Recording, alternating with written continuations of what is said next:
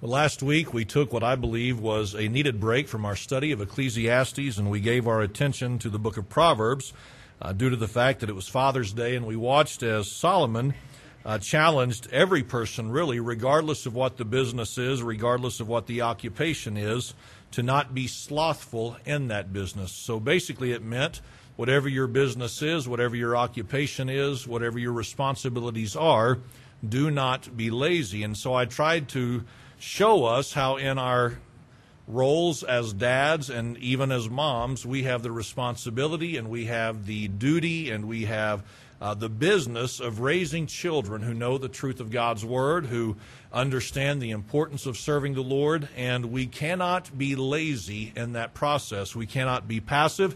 We cannot give that responsibility to someone else and expect things to turn out well, because Solomon said in Proverbs that for the person who is slothful in their business, they are brother to a great waster, which meant this: there is a connection there that cannot be denied, that whenever we are lazy in our business, we will waste the opportunities that we have been given. And so I said last week, and I just want to say again this morning, we should have a desire to not waste the opportunity we've been given to raise our children in the way that they should go. And even if our kids are out of the house, we should still make great effort to be the influence in their lives that we're able to be. So many times, I don't want to re-preach last week's message, I really don't. But so many times we reach a point where we think, well, we don't have any more influence and there's nothing else that I can say. They're not going to listen. You and I still have the ability to have influence on our kids, even as they grow, even as they mature. And I want you to know that you can still have influence in the lives of your children, no matter what stage of life they're in. All right? So that was last week. This morning we're getting back to Ecclesiastes chapter 10. As we do, I'm going to share some things that the majority of you can identify with, that most of you can relate to. I'm going to share with you a little bit about my childhood and my teenage years. And again, most of you will be able to say, yep, I remember something like that. That sounds very familiar. Been there, done that. And so I'm going to begin by saying this, that growing up in our house, in our living room, we had a set of bookshelves, and on those bookshelves, we had a complete set of the Encyclopedia Britannica. All right? And so a massive set of encyclopedias there in the living room. And you know what it's like. Every once in a while you would have a question. Every once in a while there would be some kind of a debate that took place. And so if you wanted the ultimate source of authority on a subject, you went to the encyclopedia and you hoped it had that topic in there, and you hoped it had the information you were looking for. So that was a source of information, for me at least, as a child. And again, some of you know exactly what I'm talking about. As I grew up and got a little bit older and going to school, we had these things called research papers or term papers that had to be written. Do you remember those? Certainly you do. And if your schooling was anything like mine, you had to have a certain number of resources to document the information that you were presenting in this particular paper. So if you were like me, here's what you did. You went to the library, you found every book that you could on that particular subject, you checked it out, you went home, and you tried to find the information pertaining to the subject you were writing about, and then you would take them back to the library at whatever time. Then, in their day, in our day, you know, those old people's day, if you wanted to be aware of what was going on in the world, what did you have to do? Well, you had to watch a certain news broadcast, right? Or you had to subscribe to the morning paper, or if you had a job where you could listen to the radio, you might get updates through the radio. And so if you look back 20, 25, 30 years ago and beyond, here is what we remember and here's what we realize, that information could sometimes be limited and information could sometimes be hard to come by. Would you agree? And so to an extent, there was somewhat of a justification for a measure of unawareness or ignorance on certain things. Would you agree? I mean, if your encyclopedia didn't tell you the information you were wanting to know about whatever subject, you could honestly say, I don't know, and I don't have the resources available to me to find that out right now. And you might go to the library, and if somebody else had already checked that book out, then what were you to do? You were just supposed to hope that maybe it came back before your report was due. And so there was a time, and there was a day, and there was an age where, again, if there was some unawareness or some ignorance to what was taking place or going on, it was justified. But compare that to today. And here's what you realize. There is no excuse whatsoever for ignorance on the part of any of us. Would you agree? Within our hands, most of us hold the resources necessary to find out almost anything we want to find out. All you have to do is Google it, and within a matter of a few seconds, you'll have more information provided for you than you really care to go through. And if you want to figure things out, you can Google it or YouTube it rather, and pull up videos on how to do certain things. And we've got media available to us at all times, giving us the news that they believe is important. But again, the bottom line and the principle that I want us to consider is this. Is really there's no excuse for you and I to be ignorant unless we choose to be ignorant. And that's not an insult, it's just a statement of fact that if I don't want to know what's going on, or if I don't know what's going on, it's because I have chosen to not make myself aware of the information that is available. Now, we'll get back to this in several minutes, and I'm going to ask you this morning to please give the message time to develop, all right? Because in a few moments, I'm going to say some things, and you might, in your mind, immediately say, well, that's not right. Well, just give it a minute, okay? My doctrine may not be off like you think it is, okay? Just be patient. That's all I'm asking, and I think you'll understand where this is headed. This morning, we're going to be in chapter 10, of course, in verse number 10. And as you notice that very first statement in verse number 10, here is what Solomon says. He says or writes, if the iron be blunt. If the iron be blunt. What does it mean when Solomon speaks of an iron that is blunt? Well, most scholars are unanimous in this position or in this opinion that whenever Solomon is writing of the iron that is blunt, he is writing of an axe head. All right, he is writing of an axe head, and all of us are pretty familiar with what an axe head is, are we not? All right, so we know what an axe head is, and if we've been around any at all and we've given any attention to what is usually done with an axe head, then here is what we know, though Solomon did not spell it out, is that generally speaking, an axe is used for the purpose of cutting down a tree or splitting logs, things of that nature, correct? You could obviously use an axe for other things, but more times than not, when the axe is in the hand of an individual, it's going to be used to cut down a tree, to split logs, but it's going to be something related to that kind of work. Would we agree? All right. So he speaks of an axe. We understand what an axe is, and he says that it is possible for the iron or for the axe to be blunt. Well, does that mean it's outspoken and just tells you what it thinks? Well, of course not. That would be ridiculous. So what does it mean when it says that the iron be blunt? Well, it means this, for it to be dull. For it to be dull. How many of us have ever worked with a dull axe? I have. I have certainly worked with the dull axe. I've got a couple of them at the house, and they stay dull. And so as a result of this, here is what Solomon says, if the iron be blunt, and he do not whet the edge. Well, what does it mean to whet the edge? Well, it means this.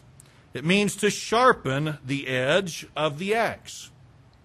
So here's what Solomon reminds us of, and again, this is fairly common knowledge, and anyone could understand this, that you can have an axe, it can be blunt or it can be dull, but you can also whet the edge, or you can sharpen the edge, and that is something that some people choose to do. Do they not? But see, Solomon's not talking about the person who does whet the edge or sharpen the edge of the axe. He is referring to people like me who never do such a thing. See, here's what he says in verse number 10. He said, if the iron be blunt, and he, that being Kyle, do not whet the edge. See, I've got a couple of axes at the house, and I never think about how sharp they are. Then I go outside occasionally from time to time to take care of a limb, whatever it may be, and I get the axe and I begin to use it, and it's not sharp. It is very dull. It is very blunt. But I'm the person that Solomon is writing about. I never take the time to whet the edge or to sharpen it. So notice what Solomon said next. Then must he put to more strength. Then must he put to more strength. I think most of us can figure out what that means, correct? He is saying this, that if a person is wanting to cut down a tree or do some kind of woodwork that would involve an axe, though he could sharpen the axe, if he chooses not to, here is what he or she must do. They must put forth more strength. They're going to have to put forth more energy. This is going to take many more strokes of the axe. This is going to require far more effort of the person or on the person of the one who is doing the work. Now, as Solomon makes this statement, this is very important that we understand this. Solomon did not say that if the edge of the axe is not sharpened, that the tree or the logs or the wood cannot be taken care of. But what he said is this, is you will have to use more effort and more energy. It will require more on your part to get it done. Most of us, if we've ever dealt with an axe, we know that to be true. We pick up the axe, we go to swing, we find out that it's dull, but we're in a hurry or we're just too stubborn. We don't want to take the time. So what do? We just keep swinging, we just keep swinging, we just keep swinging. We swing a little bit harder, we swing a little bit harder. We do it just over and over and over again, and we finally get it done. But we're exhausted and we're worn out. Now, Solomon doesn't mention this, okay? He doesn't mention this. I understand this. So it's somewhat me reading into this and between the lines. But if you think about it, Solomon implies this, that if you would sharpen the blade, guess what? It won't require as much effort. It's going to be easier. Solomon said, if the iron be blunt and he do not whet the edge, he doesn't sharpen it, then must he put to more strength. He's going to have to work harder if he's not going to sharpen it. So obviously, would it not be true that the opposite would then be true? That if the person would just sharpen the axe, it would make the entire process easier? It makes sense. But at the same time, if we're just going to use some common sense in evaluating the words that Solomon used, we've also got to agree with this, that Solomon did not say, hey, it'll be easy then. Because it still requires work, does it not? I mean, I don't care how sharp the axe is. If you've got a tree stump to go through, you're still going to have to work. You're still going to have to swing. You're still going to have to flail. You're still going to be sweating at the end of the process. You may have some blisters on your hands. It is still going to require work, but the truth of it that cannot be denied is this. It will be easier than if you do this without whetting or sharpening the edge. Now, as Solomon writes these words, is he concerned about the men in the logging industry of their day? That's not what he's concerned himself with, right? He's not saying, my goodness, there are guys out there and they're probably not smart enough to know to whet the edge of the axe, and so I'm going to tell them this. That's not what he's doing. What is he doing? He is trying to to paint a picture in their minds of something that they would have understood so that Solomon could then move them to a spiritual truth that they would have needed and that we can benefit from this morning. So he says in verse number 10, if the iron be blunt and he do not whet the edge, then must he put to more strength. But, what does that mean? Well, it means we're about to transition into a different thought. But he says wisdom is profitable to direct. Wisdom is profitable to direct. Well, what is wisdom? Well, we should know what wisdom is by now. Wisdom is skill. It is discernment. It is intellect. It's the ability to make good and right decisions. Okay, so this is a very simple definition of what wisdom is. It is skill, it is discernment, it is intellect, and it's helping you to guide you through life to make good and right decisions. And so he said, here is what wisdom will do. Wisdom is profitable to direct. Oh, it's profitable to direct? Yes, it is profitable to direct. So what do these words mean? Profitable to direct. Well, you might think direct is talking about direction, and it is, but it's talking about to direct one into a path of success. Into a path of success. Because really, if you think about it, if wisdom is skill and intellect and discernment, it really wouldn't lead you down a path of failure. I mean, all we got to do is think about this and say 2 + 2 = 4. All right, if I use wisdom, I'll not become a failure. If I'll use wisdom, then here's what it'll do. It'll help me succeed in life. So he says in verse number 10 that, now listen, cutting down a tree with a dull axe, it's going to require more work of you. But he says wisdom is profitable to direction towards success. So what that means then is this, is that wisdom will serve as an aid and excelling a person to success. Wisdom helps aid people to be successful, not a failure. So when wisdom is applied, guess what that will eventually produce? Success.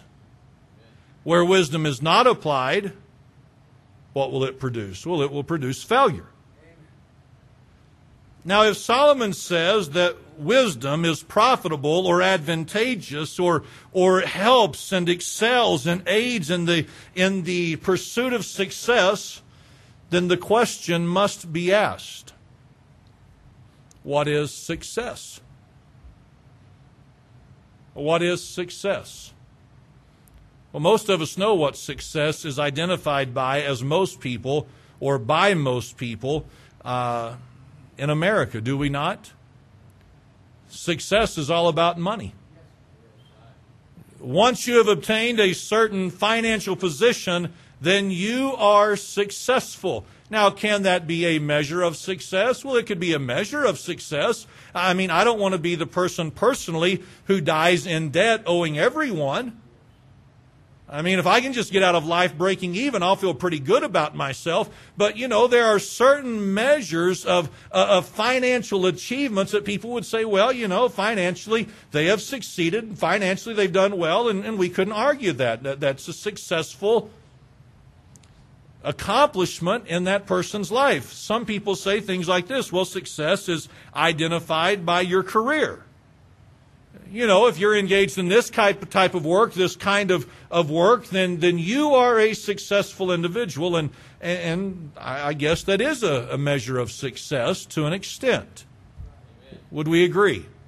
I'm just saying from the world's perspective that they would look at a position and say, oh, wow, you're in this position. Man, you're a successful person. Now, here is what we as God's people know, that you can have possession and you can have position and you can have all these different things and you can be an absolute failure in your lives. We know this. I'm not going to labor it and try to prove it to you, but we know this to be true. Some of the most miserable, frustrated, difficult people to be around are the people who have the position and who have the possession. Money and position and power and authority, that doesn't always equal real success. So what would be some other measures of success that might be worthwhile of consideration? Well, I think we could say something like this. One's relationship with their spouse. Could that be important? Well, I think it could be important to consider. Because, sometimes people have all the world's idea of success, but the relationship in the home isn't exactly what it's supposed to be. And you would look at them and say, well, shucks, that ain't exactly what I want for my life. I'm not being critical. I'm not trying to be harsh or anything of that nature. But wouldn't that be true that in order to be successful, it would sure be nice if you had a good relationship with the person you're living with till death do you part? Be kind of nice and important in my opinion. So how do you achieve that? Well, at some point you got to start thinking about the other person more than you think about yourself. I mean, that has to happen. And at some point you have to honor that person. At some point you've got to respect them. At some point you've got to love them. At some point, again, it's got to be about them and not always about you. And as that is so, I want us to think about this because I think sometimes we as Christians like to pretend that certain things aren't possible, though they are. So I want us to think about this. Is it possible for a person who is not saved, who is not pursuing the things of God or the wisdom of God, is it possible for a man and a woman to enjoy a good marriage? The answer is yes. Probably all of us know some people who aren't really Christians, who aren't really pursuing the things of God or the wisdom of God. But if we had to be honest, we'd say, they've got a pretty good relationship. You've got a pretty good marriage. They like each other. They spend time with each other. He seems happy with her. She seems happy with him. Now, we say something like this sometimes if we're not thinking. That's not possible. You can't have a happy marriage without God. Hold on. It does happen. But see, it's kind of like trying to cut down a tree with a dull axe. It's a lot more work for them than it has to be. Because, see, they're trying to do this without the aid and the power of the Holy Spirit and God in their lives. Does this make sense? It's not that the tree can't be cut down. It's not that the good relationship in the marriage can't be had. But the truth of the matter is this, is for them it is going to require so much more effort because they are not taking a few simple steps that would make their lives easier. Now think about this. I don't care if you're saved or not. I don't care if you're pursuing wisdom or not. I don't care who you are. A good marriage is not something that just accidentally happens and is easy for people. Could at least the married people show some agreement with this, all right? It's not something that just, oh, well, shucks, we went the edge of our axe and we got a perfect marriage. No, it's still work, is it not? But friends, it is so much more difficult when wisdom is not applied to the marriage because it is wisdom that is profitable to direct to make it a success. So here's the thing. If I want success in something that really matters outside of finances or a position at a job, if I want success in something like my marriage, here is what I'll do. I'll whet the axe. I'll whet the edge. I'll sharpen that thing to make it easier. So here's what I'll do. I'll pursue wisdom to make it easier rather than harder or more difficult. Well, what else matters? What else is important? Oh, I don't know. Somebody says, is this another Father's Day message? No, it's not another Father's Day message, but this is important. where our kids are at and our relationship with them.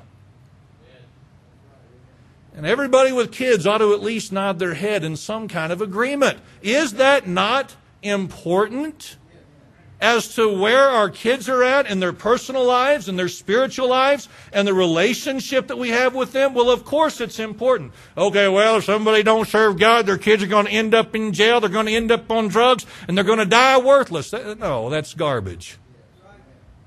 That's ridiculous. A lot of people who aren't saved, a lot of people who don't pursue the things of God, a lot of people who have no concern for biblical wisdom, at least intentionally, they raise some pretty good kids who are pretty good contributors to society, who are pretty respectful individuals, and they have a pretty good relationship with their parents. Now, here's the thing. It's not that it's not able to be done, but it is so much harder when you try to do it outside of the authority and the wisdom of the Word of God. Well, you people going to church, it's just easy for you all. Really? Because if it's just easy for us, then I must be doing something wrong. Because I, like you, I still have challenges with the kids. And there are still times where I want to say, Lord, bless them. Or I'm about to anoint them. You know what I'm saying? It's just, they're testing me right now. Listen, it's not that it's easy, but it becomes easier when you begin to apply the wisdom of the Word of God, because that is what is profitable or to our advantage in the direction that leads us to success. What else matters? What else is really a measure of true success? I don't know. Things like benevolence and kindness and charity. You can't do those things outside of God. You want to bet? There are many charitable, kind, giving individuals who really have nothing to do with the things of God. They've invested in the lives of so many people. They have impacted the lives of countless people, maybe even some of them more so than what some of God's people have done. Well, they're doing it for all the wrong reasons. I don't know why they're doing it. I just know this. It's possible to invest in the lives of others and to make a difference in the lives of others. But I would say this, it's more difficult to really do it the right way when you're not pursuing the things of God. Okay, what else matters? I don't know. How about a person's joy and contentment? You'll never be happy outside of Christ. I know some people who are supposedly inside of Christ who are never happy. I mean, come on, let's just be honest. We know some people, and I don't quite understand how it all works other than this. I know it takes a lot of effort on their part, and I know it is not easy, but there are some people outside of the house of God, outside of the kingdom of God, and they're fairly happy, they're fairly content, they're fairly enjoyable people to be around, again, as much sometimes as many of God's people. But how did they do that? Well, I'm telling you, it required a lot of work on their part. Well, how do I find joy? How do I find contentment? How do I find satisfaction in life? Well, I've got to work at it. Because I don't just wake up one day and say, well, shucks, I'm happy now, and I'm always happy past that point.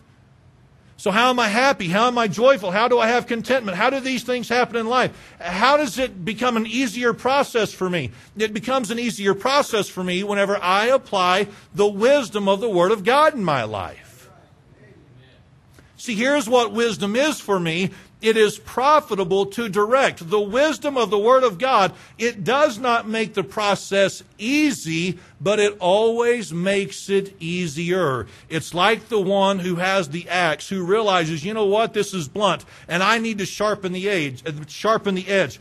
What a Christian is able to do, if they choose to, is exercise the wisdom of God in their lives, and though it does not make their lives easy, it makes it easier than the one who is trying to do so outside the wisdom of God in their lives. Now here's what some would say, and this is why I asked for patience. Outside of the Lord, there is no such thing as success. I got it. I understand, because in the end, none of it will really matter. I understand that. Okay, so don't get confused and don't think I'm confused on the reality of eternity and what matters most when we stand before the Lord. I do understand what matters most. I'm just saying this, that in this life, it is possible with great work and great effort for someone to have a good marriage outside of Christ, for someone to raise good kids outside of Christ, to be charitable, to be kind, to be benevolent outside of Christ, to have some joy and contentment in life. It's possible. It's just hard for them to do such a thing because outside of wisdom, it doesn't come as easy as it does for those who exercise wisdom. So all that in mind, here's what some people say. Well, I just don't know how to have wisdom. I mean, I don't know how to, I just don't know what to do to have the marriage I'm supposed to have. You ever heard people say anything like that? Well, I don't know what to do. I don't know how you and your wife do it. I don't know how you and your husband do it. I don't know. Sometimes those very words are spoken by people inside the church who claim to be Christians. They say things like, I don't know how to do that. They say things like this sometimes. I don't know what to do with my kids. Boy, I don't know what to do with my kids. We're just having so many struggles right now. I don't know what to do. I'm so frustrated. Me and my spouse, we're just at our wits' end. We have tried everything to do, and we just don't know what to do. Well, I don't know how to be happy. I'm struggling so bad with happiness. I just want happiness. I'm tired of not being happy. I'm just so sad all the time. I'm just miserable. I'm just so frustrated. I don't know what to do. People say things like this. I want to be more benevolent. I want to be more kind. I want to be these things that really matter. I just don't know what to do. Can I just remind us of something? There was a point maybe in our lives where those excuses flew. Where maybe some of that ignorance was justifiable because of a lack of awareness and maybe a lack of exposure. Like maybe before you got into church and became a Christian, maybe there was a time when words like that could have been uttered and it was somewhat justifiable, the frustration that you and I were experiencing. You understand what I'm saying? But I'd like to share something with us this morning that, again, is really not meant to be offensive. It's just kind of like a black and white statement. It's kind of like the culture that we live in today by way of information. If you want to know something, just Google it, and friends, you can find it. Okay, it's kind of like this. If you want wisdom that'll be profitable to direct, if you want wisdom that'll be advantageous, that directs towards your success, whether it be marriage, kids, finances, relationships, contentment, joy, gladness, whatever it may be, do you know that all that we have to do is take advantage of the resource that has already been provided for us? I just don't know how to get my marriage on track. I just happen to have the answer. And it's not anything that I came up with, but see, the Word of God has already addressed this. Okay, sir, you want a better relationship? Then this is what you do. Ma'am, you want a better relationship? I happen to have an answer right here. We'll Google it and we'll find it in the Scripture, and if you'll start doing this, it won't make the marriage easy, but it'll make it a whole lot easier than if you keep whacking at it with a dull axe. There's no excuse for ignorance in our marriages, friends. Again, maybe in a time past, there was some justifiable ignorance, but listen, we're saved, we've got the Holy Spirit, we've got the Word of God. The Bible tells us, okay, this is what you need to be doing, and if we'll do it, then guess what? God will do what He said He was going to do. Brother Kyle, I don't know about my kids. I understand.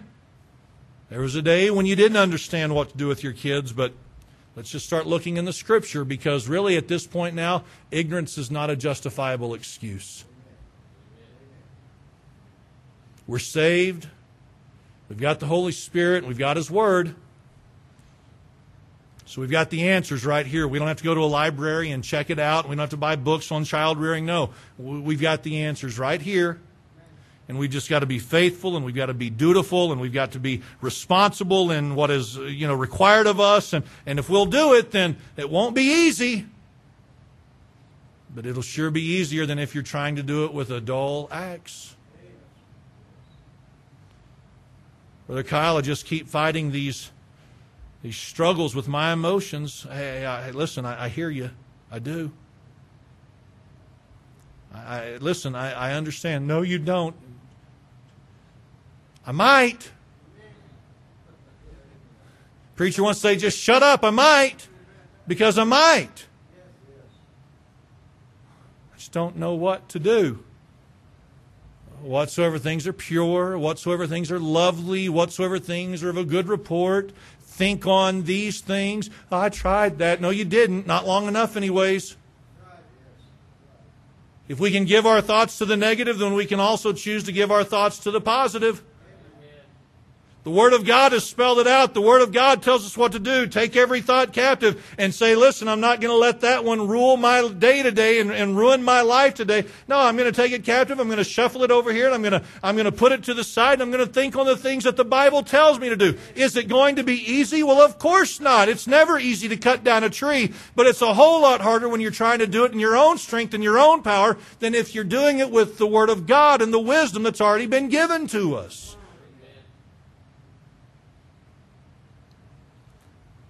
See, I don't care what the area of life is.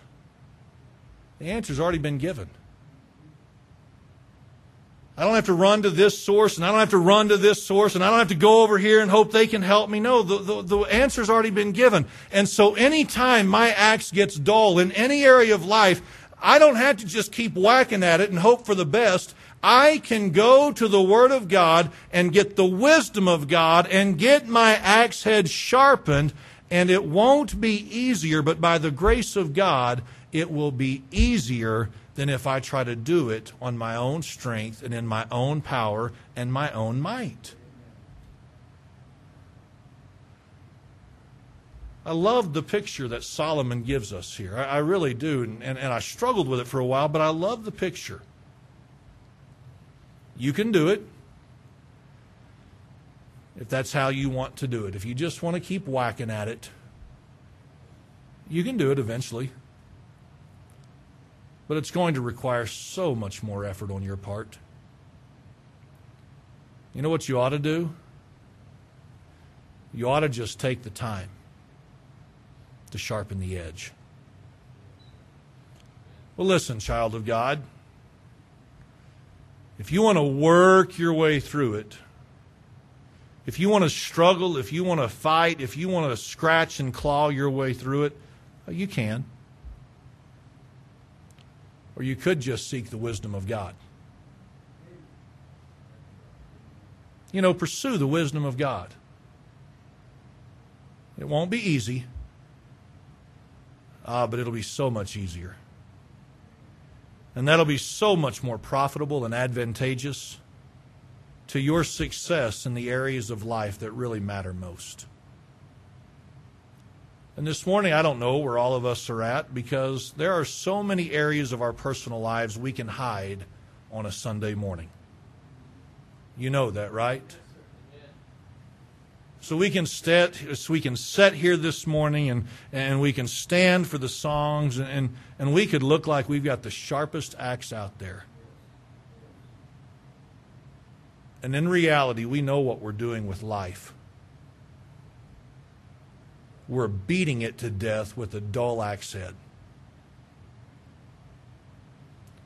So in the areas of life that matter most, you and I know, if we're honest, whether or not we're really pursuing that wisdom that is profitable to direct. Or if we're trying to go through life with our own wisdom, with our own understanding, hoping it all works out at some point in the end. I just want to encourage us.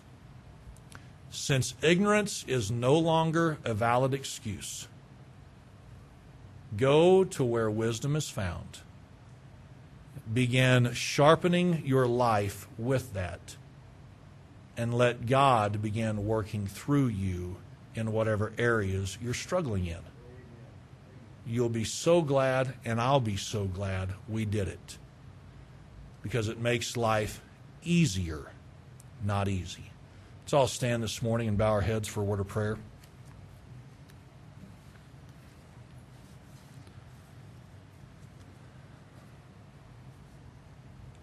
Father, as I come to you this morning, I pray that you'd help us to give some serious consideration to what Solomon shared in the verse this morning that we have given our attention to.